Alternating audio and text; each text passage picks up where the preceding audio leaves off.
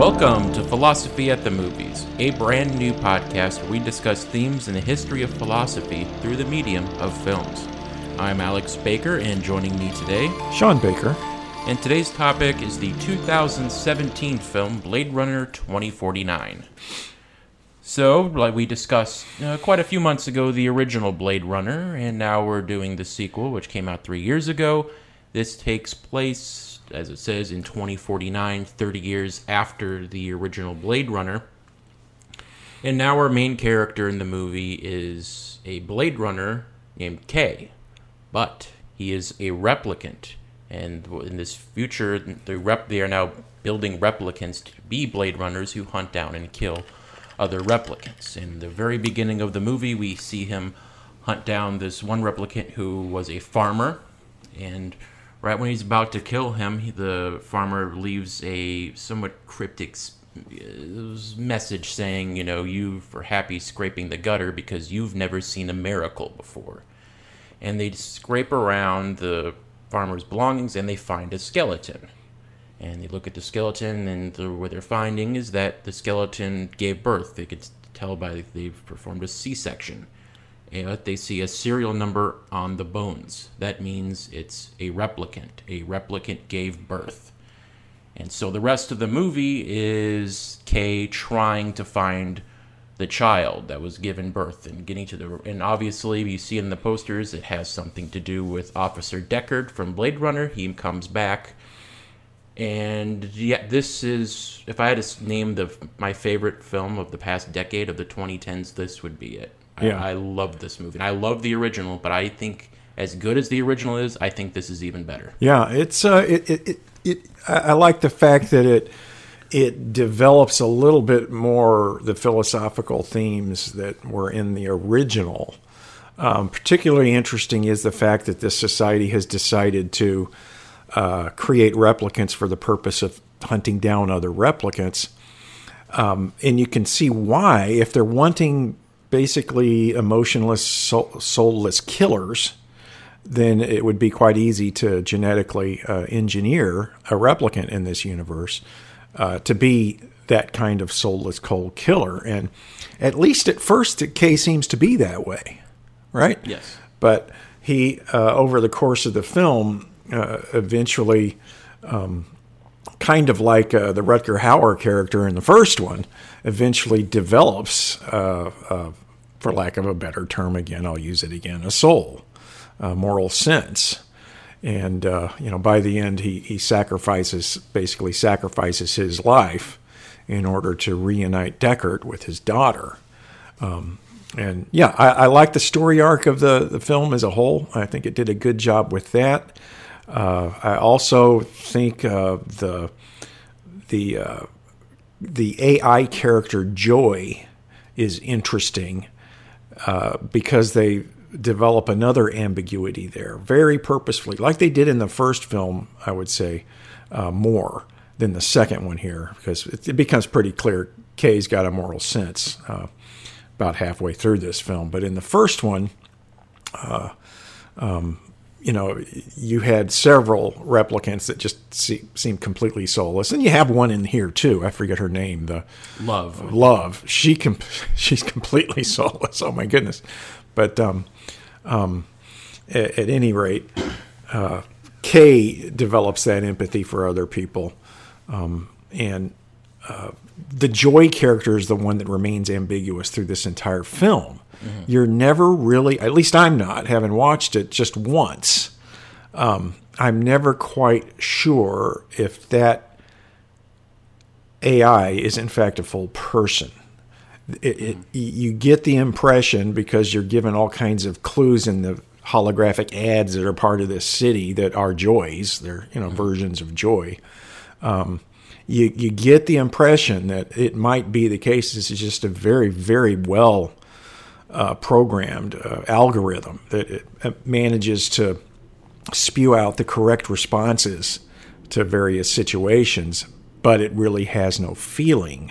You think, oh, maybe she's just like that, and she's kind of been programmed to say what her owner would expect, in this case, Kay, even to the point of telling him that she loves him, and then there's that rather bizarre scene with the replicant sex worker, where the AI soul, for lack of a better term, I shouldn't use that term, but the AI goes inside that body and they make love, right? Her it's kind of a weird trio there, but you never quite, I mean, you want to believe she's fully a person and loves Kay, but it almost seems too perfect. It's, well, you see the advertisements for Joy. Yeah. And the slogan is everything you want to hear. Yes. And I think because it seems like the way you think about it, that she is in love with Kay. That she says many times she's in love with him. You can tell she adores him. I don't really feel that love is genuine. She thinks he's in love with him, but even if he treated her like absolute garbage, I don't think her affection would change at all, because she's just doing what her owner wants. It's everything you want to hear. Yeah, and the only thing that makes me think it might be otherwise, but I tend to say I think you're right. The preponderance of the evidence, as it were, points in that direction. But she's the one that suggests to him that she detach her, that he detach her from that gizmo in his apartment that kind of keeps her confined there, apparently because it contains memory, and that would give the people that are trying to hunt him down clues as to where they are, right, and what has happened preceding the hunt. She suggests to him, detach me from that thing, carry me around in that little device. I forget the name of the device, little pin-like thing, to where he can hit a button and her hologram appears, right, wherever he goes. She's not confined to the house anymore. She's the one that suggests that, right? Yep. So that's the one thing that makes me think, well, maybe she's a genuine person to that extent. But like you say, the ads say whatever you want to hear. Yeah. And she never seems to question his belief that he is in fact that kid that he thinks because he has these memories of the little horse in the episode with the little horse that he is in fact, here, spoiler alert everybody, Deckard and Rachel's kid from the first movie. So the long hunt, eventually by the end of the story, he discovers this not to be the case, right? But she just seems to be very encouraging, believes that that's his correct backstory, and so forth. It's almost like the AI expects him to encourage. The AI believes, so to speak, that he would expect that encouragement, so it gives it to him. It's like I said, it just seems a little too perfect. And people have noted out that the decisions she makes and encourages Kay to do are also buying new products, like you just mentioned, buying that stick where he can take her everywhere he goes, instead of being confined to his apartment. Yeah. And that's purchasing a product. Yeah. And even that scene at the end when he interacts with the hologram for the advertisement, because she called him Joe. Yes. When they were together.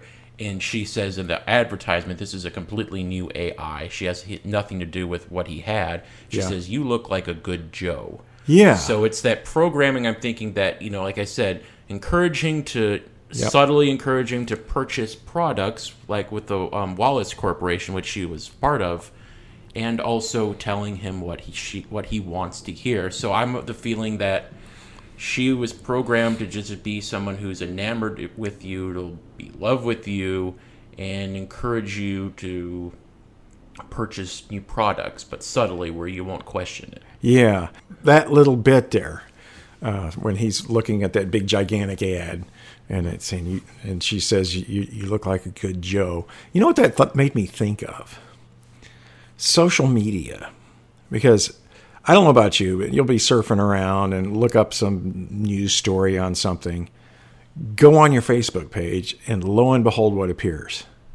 ads related to that darn thing you were looking at. That rose. Isn't that funny? It's one of the first things that rose to mind when I saw that scene. I thought, wow, they're data mining. That's big data right there. They do know what he's doing. Interesting. And what's interesting also about this is the world, just like Blade Runner, and 30 years later, it seems like the world has gotten even worse. There's massive amounts of landfill. There is no, outside of the dam outside of LA, I couldn't see any natural landmarks. No flora, no fauna. Nothing much left. There's dead trees, which figure prominently in the movie. And it looks like the human beings are reduced to, I love the term they use in the film, protein farming, which basically means grub farming. And this is what they're eating, along with some cleverly designed holograms, virtual realities of tasty meals when in fact you're eating the grubs. So yeah, it looks like the world has really gone to hell in a handbasket, even more so than it was in the first film. It's still raining a lot. Yep. And there is snow. I thought that was actually... I thought that was ash. It's snow, yeah. At the end of the film when he... that scene, and there's, it's cold, you can see that, but so it's either snowing or raining all the time in this world. That's no fun. People are still trying to get off world. So yeah, they're trying to get off world because everything is basically turned into a Midwestern winter. Yeah. One of the things I found interesting was they apparently have moved on from the way they tested subjects to see whether they were human beings or replicants. In the first film, it's called the Voight-Kampff test. Yeah. That one I understand that test. It is supposed to be a series of quick responses. You're forced to quickly respond to see if you have any kind of empathy or sympathy, right? And they give you these very brief scenarios. Somebody's strangling a cat. What do you think? That kind of thing. Makes sense. Now, I'm not understanding the testing procedure in this film. The baseline. I mean, I'm not. I don't think it's to test whether someone's a replicant or not. I think it's more to test like the emotional level or the stress level of the replicant, because we see he's called Steady K at the beginning. You have to say interlinked, and they say a few phrases, but then they're asking what's it like holding the hand of someone you love. Interlinked. You're supposed to just say interlinked and not think about the other one. And you can see after he finds out, he meets the woman, and at that point he thinks he's Kay and Deckard's. He's Deckard's son. He fails miserably because we can't focus. He can't just say interlinked, and he pauses. Well, that's good. That's a good point. I think the answer there is that as it were, a pure replicant, one that has had no emotional experiences like this, would have nothing in his memory bank, so to speak, that he'd have to be trying to access. Because even if you don't answer the question, you think, well, I just need to say interlinked. If that actual experience is kind of in the way, it's unavoidable that it's going to be engaged by your mind, even if only for a split second. And that's all they need to see is that split second to realize, he's not completely affectless. That's a good point. That's a very good. So it's a test of whether or not you're a sufficiently affectless, soulless killer. Yeah, and they even, because the police arrest him because they're measuring his levels, and they say he's just way offline. Yeah. So they're saying if you're way offline, that you're not good at your job, and we might have to retire you.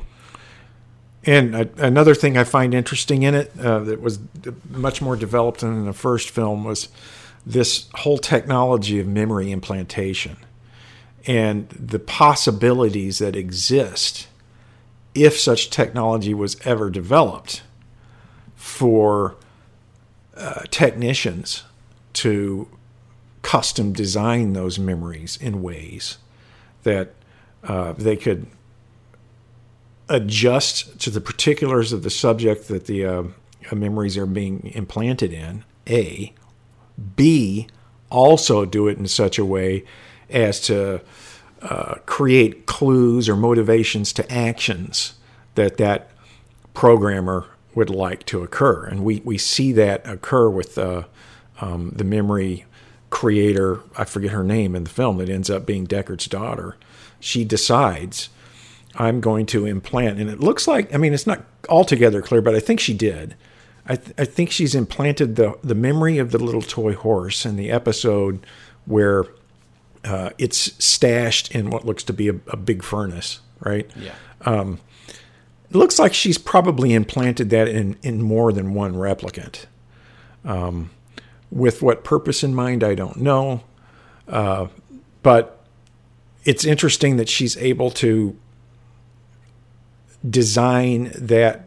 It's her memory, right? She records it, and she's able to design and modify it to put it inside K. And K knows it's not his own memory, so to speak. He knows it's implanted, but it's a memory of a small boy being bullied and then hiding the little wooden horse. When in reality, it was her when she was a young girl that it happened to. So she's able to modify this thing. It's very interesting. And it had me going. I don't know about you the first time. Yeah, you watched it. I figured see that coming that she was Deckard's daughter, not Kay. Yeah, and so they had me going there. That was great. And again, that's much more explored, that ability to design memories and implant them, and as it were, use them as clues. Right, that's much more developed in this film than in the first one. I really liked that aspect of it. And it brings, because she is one of the biggest important plot points of the movie, because she is not only the child of Deckard, but she is also the daughter of Rachel, who is a replicant. She gave birth to her. Yes. And that gives the question, because it's constant, the things that they're constantly, what makes you human? Now that replicants can give birth to human life, what does that make? Does that mean replicants should now be given the same rights as humans? Because we see at the end, when it's that twist reveal, but there is this movement among the replicants. Yeah. Not only the sex worker that he met earlier, she was part of that movement, but the woman who took care of Rachel when she was giving birth, she is the leader of that movement, and she's a replicant. Yeah. And you see very briefly that it's part of this movement that the replicants are now fighting to gain rights. Yes. And did you have a chance to watch the short films? No. There were 3 short films released previously. One followed that farmer right before he gets caught. One was Wallace, the guy introducing one of his new replicants. And then one was when they talk about the blackout, when everything went black. That shows that, and it was these replicants going and creating this blackout, fighting for their rights. So it's still this idea of are they human, even though they are built in a factory, so to speak. Yeah, and I think again, I think we talked about this with the first film. I think the answer is yes, they are, and it's actually beside the point. Whether or not they can reproduce, and also it's beside the point that they have relatively brief lifespans. And I think what makes them human, as we see in the case of Kay, and we see in the case of those revolutionaries, for lack of a better term, is it's interesting, even though they have purposefully been designed by Tyrell and Watson both. Watson, that was his name, right? Wallace. Wallace, sorry. Purposefully designed to be affectless, emotionless, lack of a moral sense, so that they can effectively be tools for, as it were, real human beings. It doesn't work. And it's probably because ultimately the genetics that is used to create these beings is derivative of actual human beings. So, as it were, the coding comes out. The consequences of the coding comes out, and they develop a moral sense. They have connections of love and affection with each other. It's bound to happen. It's unavoidable. As hard as you try to engineer that away, you can't. Right? So, that being the case, they're persons. And everything else is beside the point. The fact that they're trying to fight for their rights and their freedom, right? shows that they consider themselves to be persons, and it shows that they consider themselves to be very much in the kind of position that African Americans were in the United States pre-Civil War. Same thing. So it would be curious to see how they would develop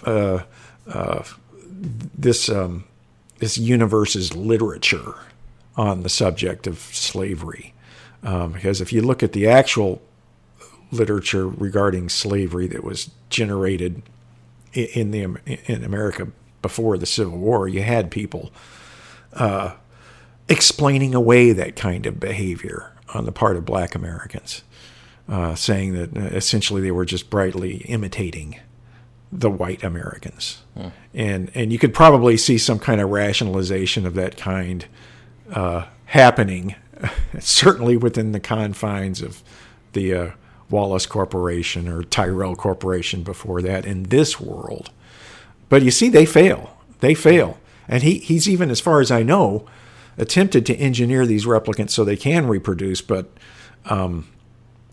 still remain, as it were, soulless replicants, even though they can reproduce. And they become much more like animals in that regard, like how we use animals, farm animals, right?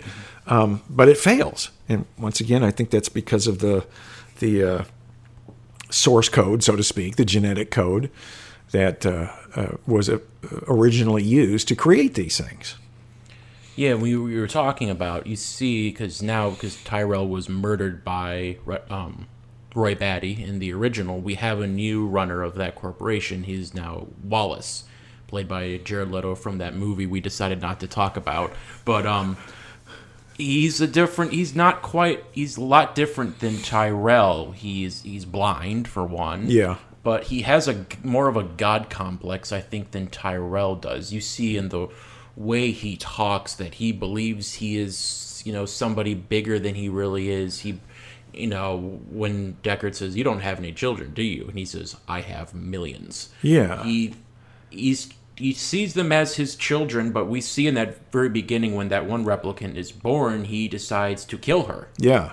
Because he didn't, I forget exactly, but she didn't quite meet his specifications. So he feels, because they're his children, because he created them, he can do whatever he wants with them. He doesn't answer to anybody else but him, because he is, in his mind, he is God to them. Yeah.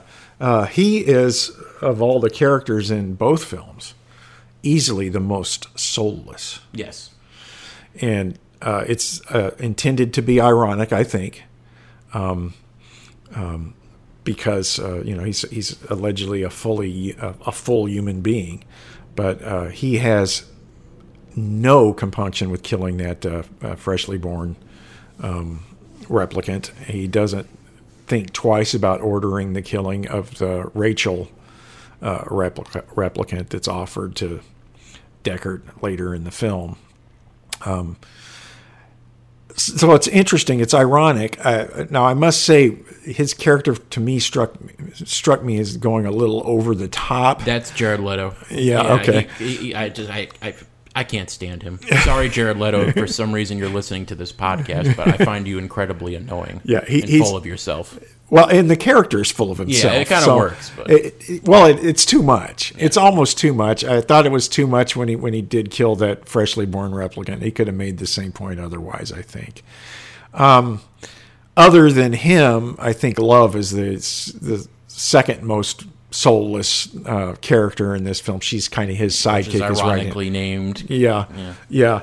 And but she's, as it were, has an excuse. She is a replicant. He has no excuse. He's a human being, and he's completely heartless, and deserves to die. But he doesn't die. Right? We don't ever see what happens to him. They may be setting up a sequel with that. This movie made no money. They're not getting a sequel. They're not going to get a sequel. Okay. But we've talked a little bit about the replicants. One of the things that people have criticized this film for, some people feel that the movie is sexist. They say it does negative portrayal of women. And I forget the exact statistics, but people who went to see the film, most of them were men, or the women who did see it had a distance from it. They did not like it. Mm-hmm. one of the things they say, like, this is, the women are either portrayed as sex workers, like I forget the character's name, but the actress's name is Mackenzie Davis, or even Joy is somebody to, we could say a very sexist role. She's staying at the home in the beginning. She's making him dinner. She doesn't work. Yep. And she just is there to basically please him and tell him everything he wants to hear. Yeah. And you even see, like, there is the whole sex district where he walks to, and that ridiculous wall, which I thought was like, that doesn't sound very comfortable, but anyway, but it's like, you even see the posters. I mean, when he sees Joy at the beginning, it's this giant hologram, and she's completely naked. Yeah, right. But I will say, this is a dystopian society. This is not a utopia. This is not a society that's ideal. And it fits the society, because the whole point of the replicants is that they are basically slaves. Yes. And objects to be used. So I can see that it fits it, but at the same time, I know about halfway through the film, I said to myself as I was watching this, especially this scene with the sex workers and the ads, at some point I said, you know what, this is a little too much. It's distracting. To use a phrase we used 2 episodes ago, it's a little too Miramax for me, And for those that don't know what we're talking about, Miramax Films was run by, what's his name again? Weinstein. Harvey Weinstein, and he has this penchant, or had his penchant in this film, for putting in gratuitous sex scenes for pure interests, obviously. And this movie started going that direction, I think, and I think it detracted from the experience for me, actually. I remember thinking roughly the first half of the film, I thought, wow, this is just an amazing adaptation of this world. It's even better than the first. But then it started throwing in the sex stuff more frequently, and it became distracting, and it Miramaxed it a bit for me. So I can understand where that critique is coming from. I understand they needed to have some in there, because once again, this is a universe where these. I think, but that's it, because, and this is also in the future, so you're going to be less. What's the word? I guess, for lack of a better term, prudish. Like, people are going to be less concerned about, we're just going to have this giant hologram of a naked woman. We don't care. Nobody's going to care. People want to see that. You even see the hologram of this other. Like, it's in Chinatown, this is Asian woman, very scantily dressed in a schoolgirl outfit. Yeah. People are going to be wanting to see that. People are going to be less, there's less inhibitions. So I don't think it's just titillation for titillation. No, it isn't. It's showing this. It is showing this is the state of that society. Yeah. I agree with that, but I still think it's a little too much. All right, thank you for listening to this week's episode of Philosophy at the Movies. You can find this podcast and more podcasts produced by the Stockdale Center by visiting the Radio Stockdale page at usna.edu. This program is hosted by Radio Stockdale. There you can also listen to their other podcasts, such as Ethics and the Naval Warrior and The Do-Over. If you like this podcast, you might be interested in my other podcast, Real Sounds, where each episode I dedicate to classic movie soundtracks. That can be found online at thesoundofcinema.podomatic.com. So until next time, I'm Alex Baker. And I'm Sean Baker. Saying so long, and be sure to catch us next time on Philosophy at the Movies.